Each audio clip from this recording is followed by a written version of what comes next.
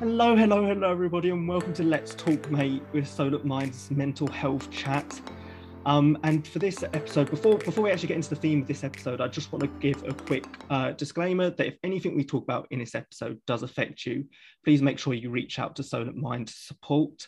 So whether that's our support line, that is open from 9 a.m. to 7 p.m. every single day, and that is available across Hampshire, or if you're in Portsmouth, Fareham, Gosport, Havant, or East Hampshire, you can access the Harbour. That is a crisis service open between 4:30 and 11 p.m. every single day. Or the equivalent in Southampton is the Lighthouse, again, 4:30 to 11 p.m. every single day. They're both crisis services which are available via text or phone call, whatever you need. There'll be more details at the end card of this video and in the description below. So if anything we talk about does affect you, please do jump out and, call our crisis services, contact our support line. We understand some of this stuff can be extremely triggering for people. So please do move on. And the trigger warnings for this episode are we'll be talking about race and mental health. And obviously maybe because some conversations will come up about racism and stuff like that. So if any of that does sound like it might be triggering to you and you don't want to listen to it right now, we completely understand. Please do reach out to our support services if you need them. And if not, just take a break, look after yourself. That's the most important thing. And you can come back for another episode. So as I said at the top, or as I suggested there, this episode of Let's Talk Mate is going to be talking all about Black History Month and talking a little bit about why the Black communities might be more likely to suffer with poor mental health, as statistics show, and also why they're less likely potentially to reach out to services.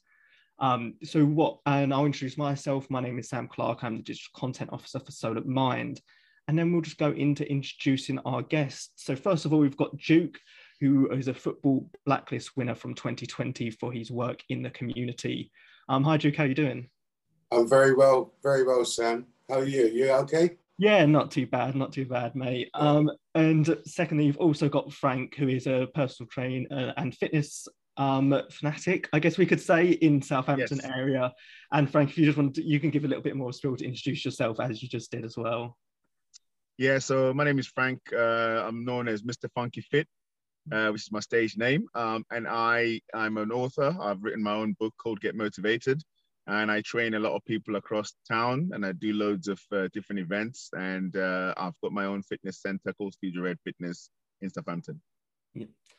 That's perfect. And we'll address this quickly. Obviously, Frank hasn't been able to get his camera working, but you can hear his voice and you'll know whenever he's speaking. So don't worry about it. Obviously, if you're listening to the audio version, this makes no difference to you whatsoever. But if you're listening to the video version, we'll just explain that. But yeah, so just to get straight into this conversation, and obviously I'm going to do minimal talking as possible and just let both of you talk it out. But first of all, I just want, we do know statistically that Black people are more likely to suffer with poor mental health than white people. And whether that be just in terms of the diagnosis or whatever that might be, that is a statistic that we know is thing, and we have to, a lot of people talk about it, a lot of people are addressing it. But from both your perspectives, I wonder what aspects do you think play into that, and why do you think that can be the case for a lot of communities? If I can just quickly start there, Sam, thank you. Well, for me, Black mental health wasn't a thing back in my day. I mean, if I just let everybody know, I'm in my 50s. I'm 59 right now, and I was brought up in South London. And both my parents, the Windrush generation, came over. And at that time, it was very, very stressful for them. But however, we didn't recognize anything around mental health or anxiety or any of these labeled conditions back then. It was just go to work, put the food on the table. Sometimes you would have to have two jobs, and as a Black person or a Black parent, there was a lot of fear around not being able to provide, a lot of fear around racism in the streets. Your back was up constantly. So that then caused stress and anxiety. But even then, we didn't know it was stress and anxiety, if that makes any sense. It was just normal fear. So you would go to work with the fear of being called names on your way to work, fear of people bullying you at work. If there was anything that went wrong at work, you'd start thinking, well, they're going to blame me because I'm a black person. And more times than not, you would have 2 jobs and you didn't want to let the employers down. You would work twice as hard, you know, to try and that creates a lot of anxiety and a lot of mental health. But there was someone said to me one day, but it's the cultures I feel that don't take up the access to support. Is because a lot of our cultures, I think back then, not so much now, is that they will deal with it themselves. So if, let's say my brother had ADHD, they would look at it differently. They wouldn't try and find out what the diagnosis is. They just think, oh, he's not well, let's hide him away. Can't have people like talking to him because he's not well, or something else. But now that we have these names and labels, I do feel that more black people or anyone of colour should access the support. And being a mentor as well, I try to sort of drip feed some of my young people around mental health so they can bring that back to their families, because a lot of black families, maybe African, maybe Indian cultures, like to deal with their own stuff like behind closed doors. And that's one of the reasons why they don't really access the support. What do you think, Frank? Yeah, definitely. You know, I totally agree with you there. You've mentioned a few factors which talk about the culture, and you've mentioned a few factors which talk about the stigma. So those factors are real. And I think within my own fitness profession, I've realized that, you know, there are, I work really closely with sort of mental health organizations. And I've set up so many different schemes to try and get the mental health going. And there are no black people. Yeah. You know, everybody who I'm dealing with is people that come to me that need the help are white people. Yeah. So, you know, funny enough, of the last couple of weeks, I think 2 weeks ago, I was invited to a Black History launch by Lou Taylor. I'm sure you know who that is. Yeah. And he'd organized something for Black History Month where we can go and have a chat and also exhibit what we're exhibiting. So for that event, I took my book, which I was talking about a lot. Again, there was the similar subject being spoken about. Why aren't black people accessing these services? Yeah. Where there is a lot of funding, there's a lot of capital going into it. There's loads of these organizations that are out there helping different people to cope with their everyday life. That subject was spoken about, but it was inconclusive. I went to another meeting, which was on Saturday. That was an NHS meeting that was held in St. Mary's. So it was an NHS community meeting that was set for people to discuss ways of being able to engage communities. And again, that same subject. I mean, I'm the one who triggers it everywhere, to be honest, because I'm concerned. I run a really successful establishment, and yeah. I don't see any of my people coming in or any black people coming in to access those services. Yeah. So part of what was spoken about was cultural, and it was to do with general perception, you know, of how a lot of black people see these organizations and they see themselves taking part in those organizations. So you're right. It is to do with those particular two matters. Yeah, the stigma is, like you said, Frank, is very real out there. And I tried to explain it in a way where you're a fitness guy, so you'll understand this, that the brain is a muscle. And it needs to be exercised like the muscles in your body. So if there's something going on in your head and you're not sure what that is, we need to exercise or find out what that is and exercise the mind.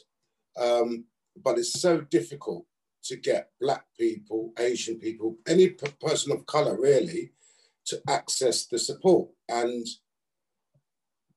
back years ago, someone said to me, "Oh, I can't go and see the doctors. The white man might kill me. They're out to get me. They might do this to me, you know." And and that's another reason why they weren't going. And it's absolutely crazy. And they would try their own herbal remedies or their foods or bush tea or all kinds of things, and talk to a man at church and all these kind of things to try and get rid of this so-called mental health. But it's not an overnight thing. It's not a thing you can do on a Sunday afternoon between 10 and 2 p.m. Do you know what I mean? It's an ongoing stigma, which I think the parents don't recognize it. So if the young person is saying, "Look, mum, dad, I think I might have something wrong with me. Oh, behave yourself, sit down, go down to you, there's nothing wrong with you. You're just tired," you know. So sometimes the parents are not taking it on board, or they're not listening. And I could probably guarantee that you probably won't get any older generation coming into access to services, because they think they're all right. And within Black History Month right now, the campaign I'm running is, there was 2 campaigns, Day of Action and Black Wellness. So I decided to go with Black Wellness. So what I decided to do, I decided to approach all players of colour, that's male and female. I'll send them 4 questions around mental health and get the players to send it back to me. I also approached some of the Black staff that are hidden within the stadiums. You don't see them because they're behind the scenes, running the bars or selling the pies, doing the catering. So I made sure I approached two students who were both university students, both African actually, and they both came forward, sent me their answers. So what I will do, I will publish 1 a week for the month in our Matchday magazine around Black wellness. And hopefully, if they can see that athletes, Black female athletes, Black men athletes, and even members of staff are coming forward to say, "Yeah, look, this is what I do." It's as simple as, so how do you distress after a game? You know, and it could be different ways that a player distresses after a game. How do you distress after working in the kiosk after a match day? Those different types of answers, and we'll make sure that we get those out, you know. And I suffer with mental health for a long time and didn't really say anything to anybody because I didn't know what mental health was. I thought I was just angry all the time. People used to annoy me, "Go away, leave me alone." Didn't realize it was my own mental health that I was fighting with until I was in addiction for 20 years. And I had serious depression. Didn't even realize I had serious depression. And that was because I was mixing up my mental health with the drugs. So when I was high, I was fine. But when I was low, it affected my mental health. But I didn't look at it as mental health. I looked at it as, well, I need some more drugs to be fine. Does that make sense? Definitely. Kieran. Yeah, and it wasn't until I actually went into rehab and spoke with the counsellors. And again, Frank, I think I was probably one of 2, maybe 3 Black people that was in my rehab at the time. And I accessed the support, and then I found out so much about myself. I found out that I was carrying resentments for so many years. I found out that I had short-term memory loss. I found out that I was impatient. I found out that I had no time for nobody. So many things that affected my mental health. And at that same time, I thought I was okay. Yeah, I mean, I can relate to that. Coming from the community, I mean, I can say I had a spell of that. But before I get into that, I'd like to say that, you know, everybody has suffered some form of sort of mental health problems. They might not necessarily identify it as an ongoing mental health problem, but you know, the stress, the anxiety, it pushes you to that next level. If you don't deal with it at stress level, it grows. Yes. And it becomes depressive, and it becomes, you know, so I've never ever had a problem with I've always been active all my life. You know, I did athletics. I've always been, as we all know, that exercise generally helps to deal with mental health conditions. Yeah. So if you're always active, you're almost masking anything that might happen, and Yeah. you're helping yourself by increasing those endorphins in your body. Yeah. But this particular time, I lost my dad when I was 19. Right. And I felt that I didn't mourn my dad because he wasn't really there for us. Yeah. So it was almost like internal anger of like, okay, so this guy has chosen his life and he's not really taking care of us. My mom struggled, to look after four of us. Yeah. And then he's died without even approaching us to say, hey, listen, guys, I'm really sorry for what happened. I'm really, I always had that feeling that he was going to turn up one day and just lay everything on the table and apologize. Yeah. I didn't know that I had that in my mind all the time until he Yeah. died. So Wow. when he died, I didn't mourn his death. I was angry. I just thought, oh well, I'm my own man now. I'm starting my own clan. I'm starting my own family, and the Yeah. family name doesn't mean anything anymore. And all this stuff was in my head, but I defended it by thinking, yeah, I'm good. Yeah. Yeah. And then it sounds a little bit like you had that, you built up that resentment again over years and years and years of your dad not being in your life. Yeah. And that carries so much weight. And yeah, and it ended up a situation where I just found myself probably a bit like yourself, just hanging out with the wrong people. Yeah. And Yeah. and just that finding me was Yeah. a very what I might call very masculine finding me. Yeah. It was less than it was a bit more than the ordinary. I went Yeah. above and over, which Yeah. I wanted to prove myself physically, and I wanted to to just be with hard people and stuff like that. Yeah. It went on for a little while, and because I was enrolled with the tracks, so I was running for Hillingdon. I was a 100-meter sprinter, Nice. so very, very talented. And lucky enough, I had a coach who always says, very old school coach, who always said to me, look, man, you're one of the luckiest guys. You've got so much talent. You need to stop hanging with these people. You need to stop doing that. But I didn't listen to him at the time. Of course. Till one day I squared up to my uncle, who happens to be one of a university lecturer in London. Yeah. And I squared up to him, and he was a boxer, and he just looked at me and he just laughed his head off. He said, "You think you can fight?" Yeah.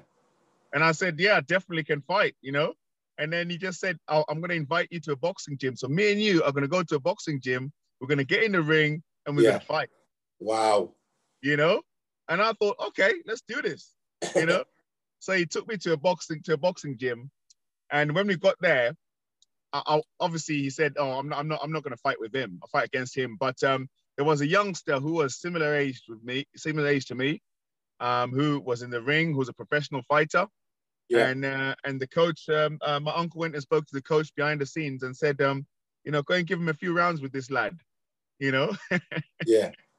And so I got in the ring, and I could street fight, but when it came to the skill of boxing, and the art of the combat, I had no clue. Different class. This guy gave me 6 rounds of, I don't even know how I lasted 6 rounds, to be honest. Yeah. And he gave me the biggest beating I've ever received in my life, and it was embarrassing. It was the most embarrassing experience I ever had, And when I came out of there, the coach said to me, "This is make or break for you. You're either going to come back here and shape yourself up as a, as a man, or you're going to walk out and end up dead or end up in prison." Yeah. So that was the thing that changed me. And so I went back to the boxing club, and so I had a good boxing stretch. I wasn't that good, to be honest. I wasn't good enough to go professional or fight at any major level, but I was good enough to form to learn the skill, The discipline. And the discipline, and I enjoyed the skill, the discipline, the training, and it got me back into my fitness, back into my what you might call responsible mindset. Yeah. And this is why over the years I've always dreamt about creating something that will be assessed by the everyday person who can't walk into a boxing gym.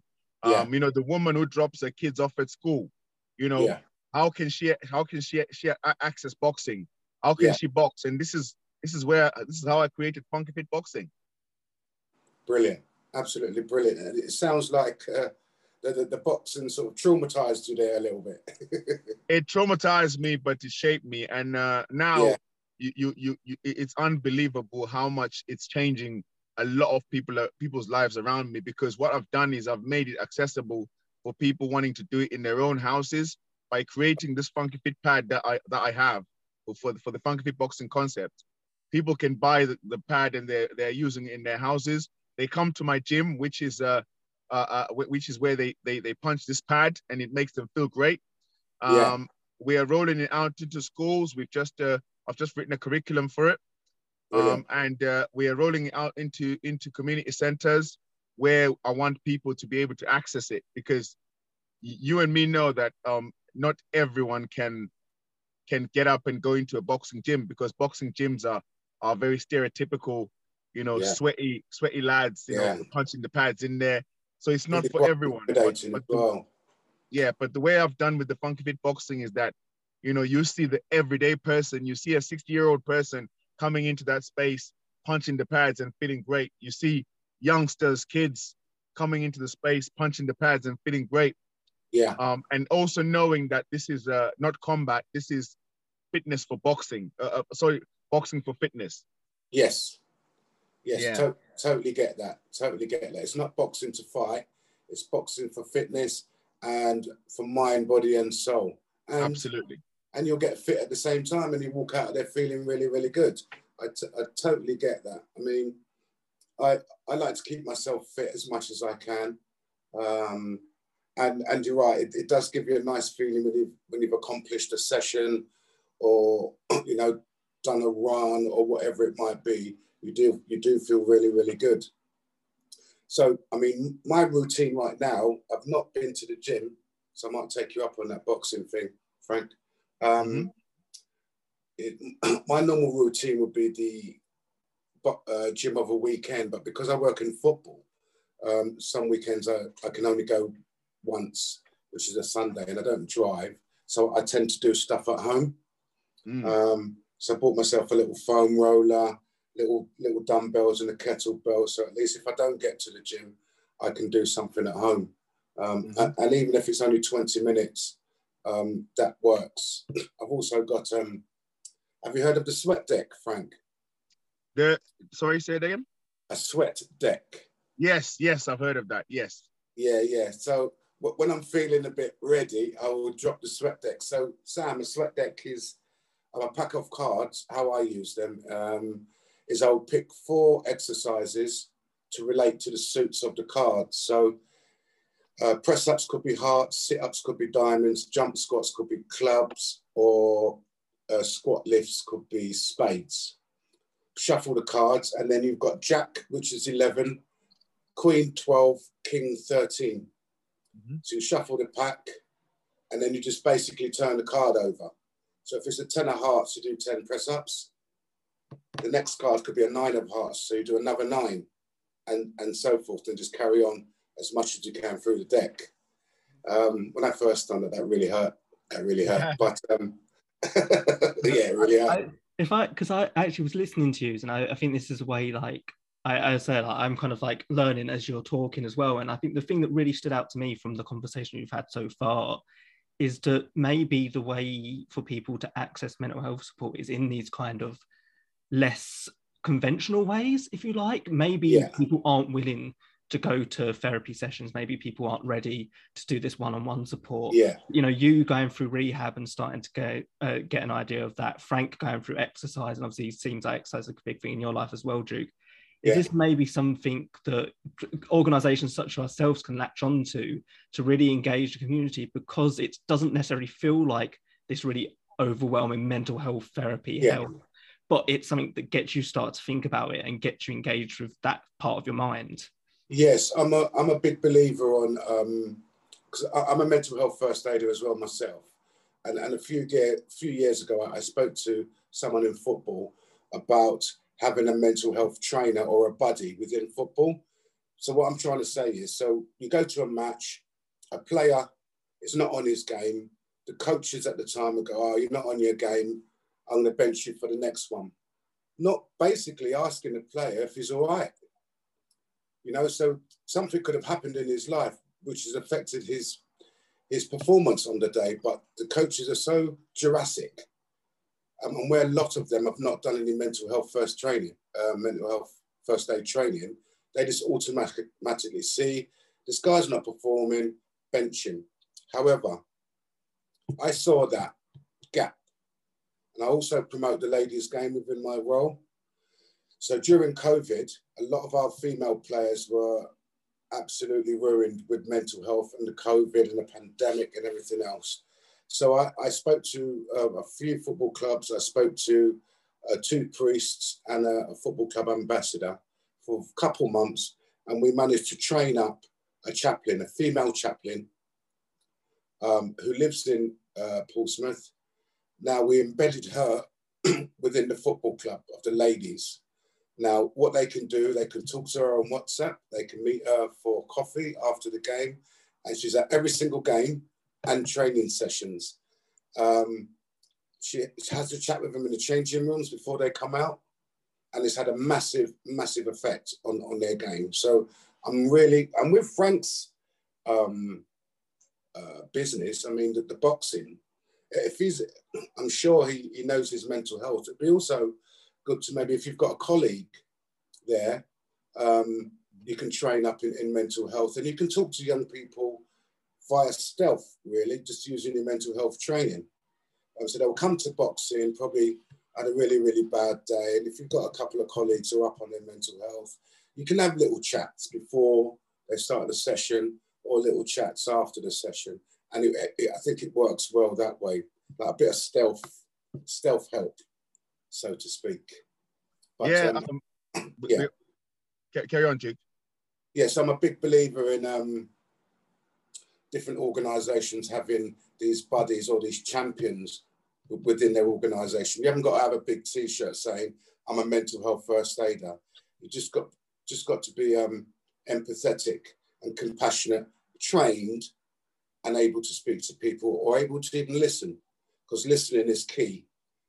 We can always put all of our stuff on people, but the biggest skill is to listen. So, I'll always listen to my young people before even interrupting. I'll ask them how their day's going. They go, fine. I go, well, you sure? They go, yeah. Then I'll start ranting. I'll do walk and talks. It's really important that we listen to anyone, whether it's young people or elderly people. Mental health affects us all, you know, in some form. But it's how you manage it. I mean, most mornings I will wake up anxious for no reason. Don't know why I'm anxious, but I am. So I will sit with myself for 2 to 3 minutes in the complete silence, just to slow my mind down. And after the 3 minutes, then I'll get up. I'll always give myself enough time to go to work. So I'm not waking up 10 minutes before I'm due to leave the house. I'm waking up an hour before I'm due to leave the house. So it gives me enough time to do what I need to do without rushing, because I think stressing, rushing just makes anxiety. You know, does that make sense? Yeah. When you're getting up in the morning, you're thinking, oh my God, I've got 10 minutes to be on the bus. And you're just leaving the house anxious and mad, crazy. And then your whole day just goes, you know, Pete tongue.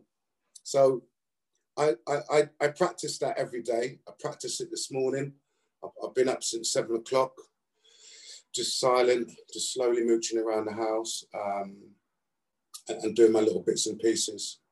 So yeah, mental health is a big one for me. Really, really is. And I'm able to support other people. I'm supporting 2 or 3 people right now via telephone. So I'm always trying to help people with their mental health. And Frank, I'm going to come and see you one of these days. Absolutely, it'd be amazing to see you. You know, most of the stuff you spoke about earlier was it sounded like you just literally stole it out of my mouth. You know, but I'm gonna start with what you spoke about right now about the meditation and the relaxation and all those kind of things. There's so many different methods people can de-stress. And if you feel like your mind is rushing way forward than what you expect it to, you know, I'm an advocate of nature as well. Nice. You know, it's so unfortunate you guys can't see me today because I'm in one of the most beautiful places right now. I'm in so my house is on the Isle of Wight. Okay.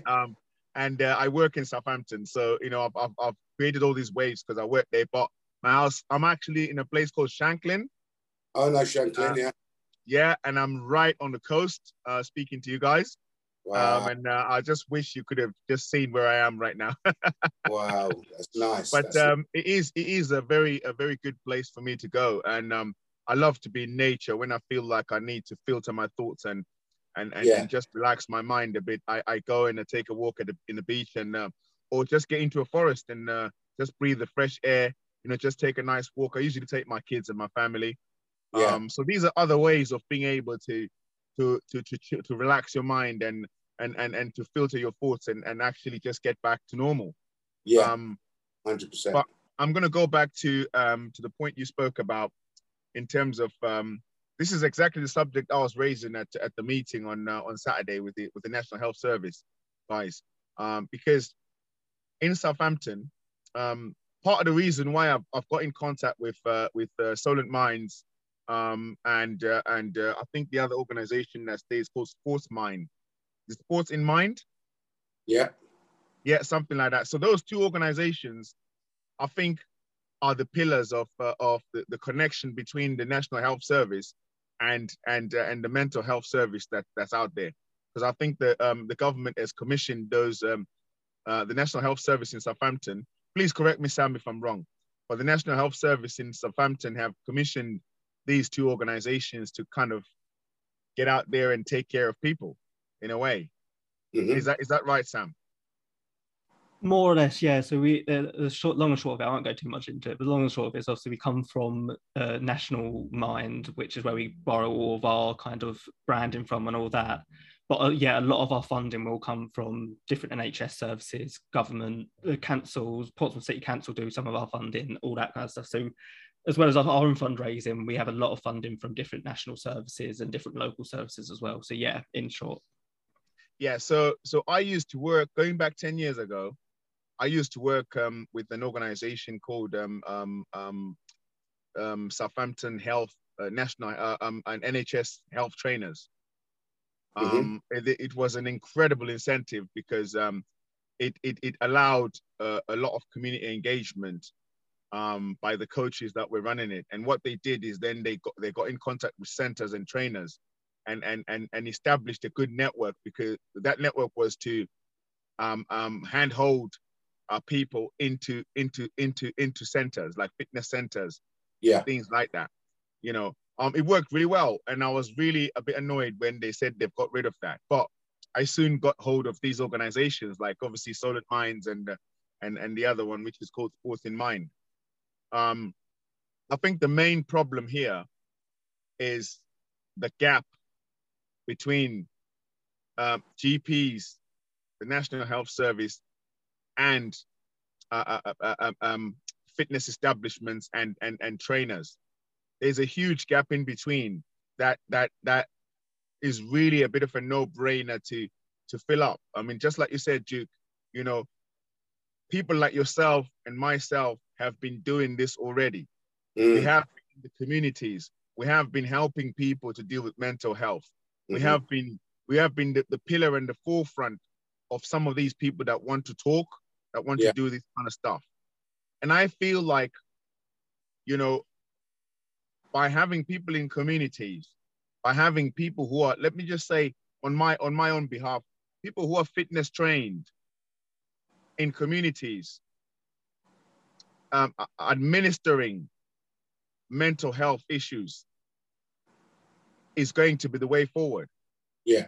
You know, because if you have somebody, there's an aspect between me and you. We have a community of people who don't want to engage in this whole mental health thing. Yeah. But what we've just said to each other about our backgrounds and about our experience living in communities allows us to be able to engage people in communities. Yes. You know, it's not going to be Mr. Smith coming in wearing his suit and tie, trying to engage a community of youngsters, you know, who are full of testosterone or anything like that. It goes back to another thing I raised about community policing. You know, I mean, I was born in Northwest London, and we used to have community police. Yeah. You know, back in them days, we knew who the community police officer was. Yeah. And every time we did something naughty, our parents would be like, "Oh, we're gonna tell him. We're gonna tell John. You know, he'll take you to prison." You know, he knew everyone in the community. Yeah. And he was allowed to even give us sweets when we were young. You know, so that kind of stuff means that there was a lot of community engagement that allowed crime to be stopped at grassroots, because that police officer knew every kid from the block, you know, and he knew if some kid is getting out of line, he knew how to do that. So what I'm trying to say to Sam is that, you know, I want to work with your organizations. I want to work with these organizations, but not only just for my benefit, but to be able to create a bridge, a professionally designed bridge between the organization and the trainers that are on the ground. Mm-hmm. So that's my aim, because that's how we can spread this across to every single community. We need to work with the community champions. We need to work with the people that are already known and are already engaged in communities. Yeah. Yeah, and give them that opportunity. Because I think the space that you have with boxing, because as you were speaking, I'm thinking, I wonder if Frank would do something in the way of just inviting the parents in one evening, just to sit down and speak to them, you know, what, I don't know, once every 3 months, something like that, because I do think it's important that the parents understand what's going on for their young people, also understand what mental health actually is, because we live in a time now where my dad and my mum are still alive, but my dad has no concept around mental health, where my mum does, because she was a practicing nurse for 30 odd years. So it's like, so if we can educate the parents every now and again, whether it's invite them in for a little tea and a little coffee, sit down, have a chat, you know, maybe, and it will bring them into the community as well, because half the time we don't really see the parents until they're dropping their kids off or picking them up. Yeah. But I think that they're the ones we could be targeting now, using, like you've said, Frank, community champions, gyms, could have a community mental health first aid champion within the gyms, boxing arenas, all those types of areas would work, because it would save, like I said, someone going, oh, I've got an appointment at the doctor's. It's all official and all clinical. It's like, oh, I've got to go there. And it builds up anxiety, knowing that you have to go to see the doctor. Your anxiety increases sitting in the waiting room, you know, and your anxiety increases even more once you're in the doctor's surgery room and it's like, ah! So just that process will create a mental health condition of some form. So being able to relate to somebody like Frank, who's in the fitness arena, who knows himself, these are the people that we should be speaking to. People who have been through it, traumatized, come through the other side, still continuing to be a positive role model within the community. These are the people that should be drip feeding our community around mental health. And it's easier for them to access because they won't see it as a mental health assessment or someone needs to speak to me because they think I'm mad. Because that was a stigma. You say mental health, people think, oh, mad. You say counselor, oh, mad. No, you're not mad. The brain is a muscle, and we need to keep that muscle fit. Absolutely, and you know, it is something that I am on, and I think we, you know, not only just obviously the Black community, but other communities as well. Yes. And I think what I've noticed is that with the setup that I have in my fitness facility, is that when one person of the ethnic minority comes in, they then again, it's called comrades in arms, you know. When you start to talk to the people that are in there, and you think that you got the biggest problems, just walk into a place like that and understand why. Because when people look at my videos all over, you know, funky beatboxing videos, they're seeing all these people decking the living hell out of the pads, screaming, shouting. You know, we play a lot of music, we play a lot of drum and bass, and it's a therapy for those people. But when somebody's looking at it from outside, they're thinking, I'm not that fit, I can't do that. But they don't realize where that person is started from. They don't realize where this person who walked in through the door, who could only last 5 minutes on the pads, had to be trained. And then they found out that this actually works for their mind. And they came back. They invited somebody else to come back. So we need to break through those fear barriers and allow communities to mix up, you know, because, you know, I don't want a situation where I'm saying this is a class just for the ethnic minorities, because what will happen is that you're not creating that integration that we're looking for, you know, because access to facilities is done by the people who run those facilities are of diverse cultures. It's just about getting them through the door and letting them understand that this is a place where you're going to get your help. And there's a lot of like-minded people like yourself who've got problems. Some of them have got mega problems, bigger problems than what you've had. And, you know, just get in here, talk to people, have a laugh, punch the pads, you know, dance to drum and bass, do whatever you've got to do. And eventually you find that your mind gets freer and freer. You tend to not think about your problems so much because it's so easy to be negative, and a lot of people struggle to be positive. So all the messages that we're getting through our TV, through newspapers and social media, most of the time are negative messages that we're receiving. But our brain tells us, negative. Did you hear about so-and-so? So-and-so got stabbed. Well, and we thrive off this negative images and messages. So there was a company in Yorkshire decided to print a positive newspaper. Didn't work. Nobody bought a copy. Nobody bought a copy, Frank, because it was too positive. No one wants to read about good news. Everybody wants to read about trauma and devastation. And that's why I don't read newspapers anymore. And I'm very conscious about what I read because it gives us these added information that we don't necessarily need because we've got all of our own stuff to deal with already. And it's like an information overload. And then we start isolating, we start getting insular, we go into ourselves. And it's so easy to react to somebody over something. But I think society now is too caught up in their own selves.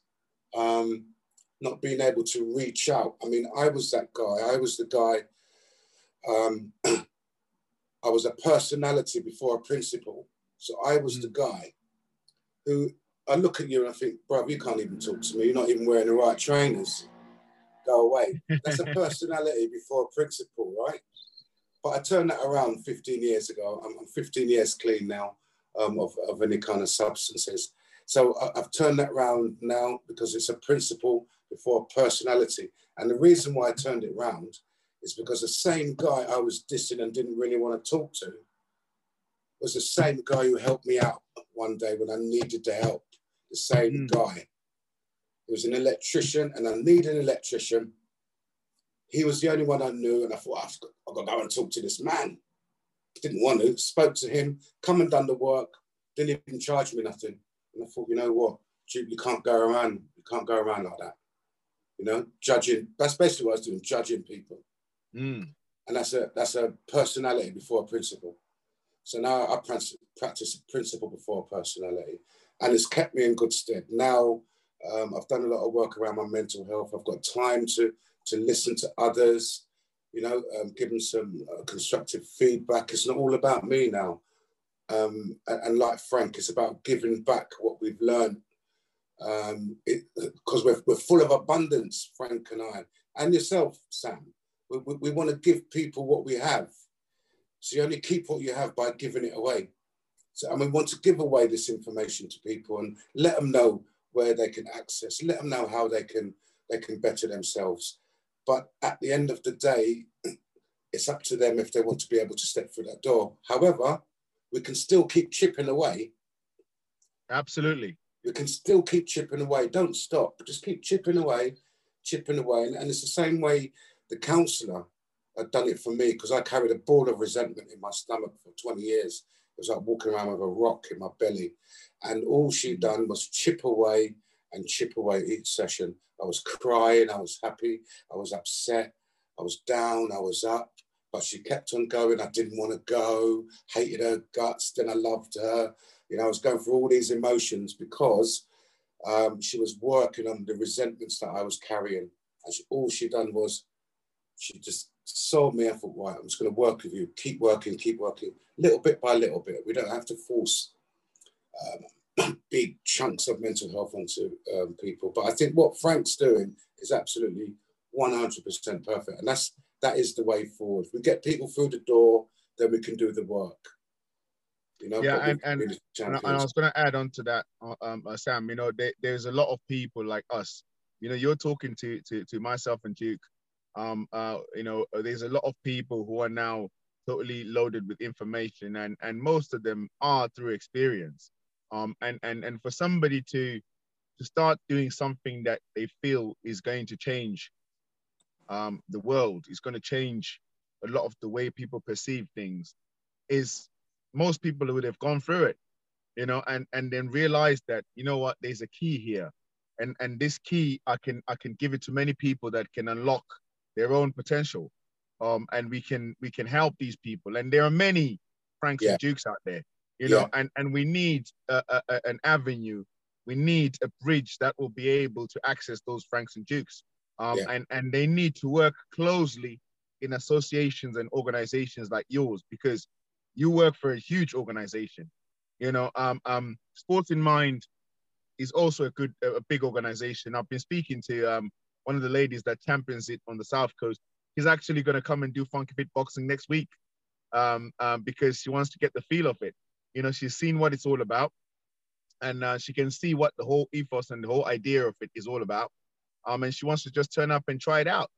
But it's not just Funky Fit Boxing; it's football. It's all these other things that people can do around.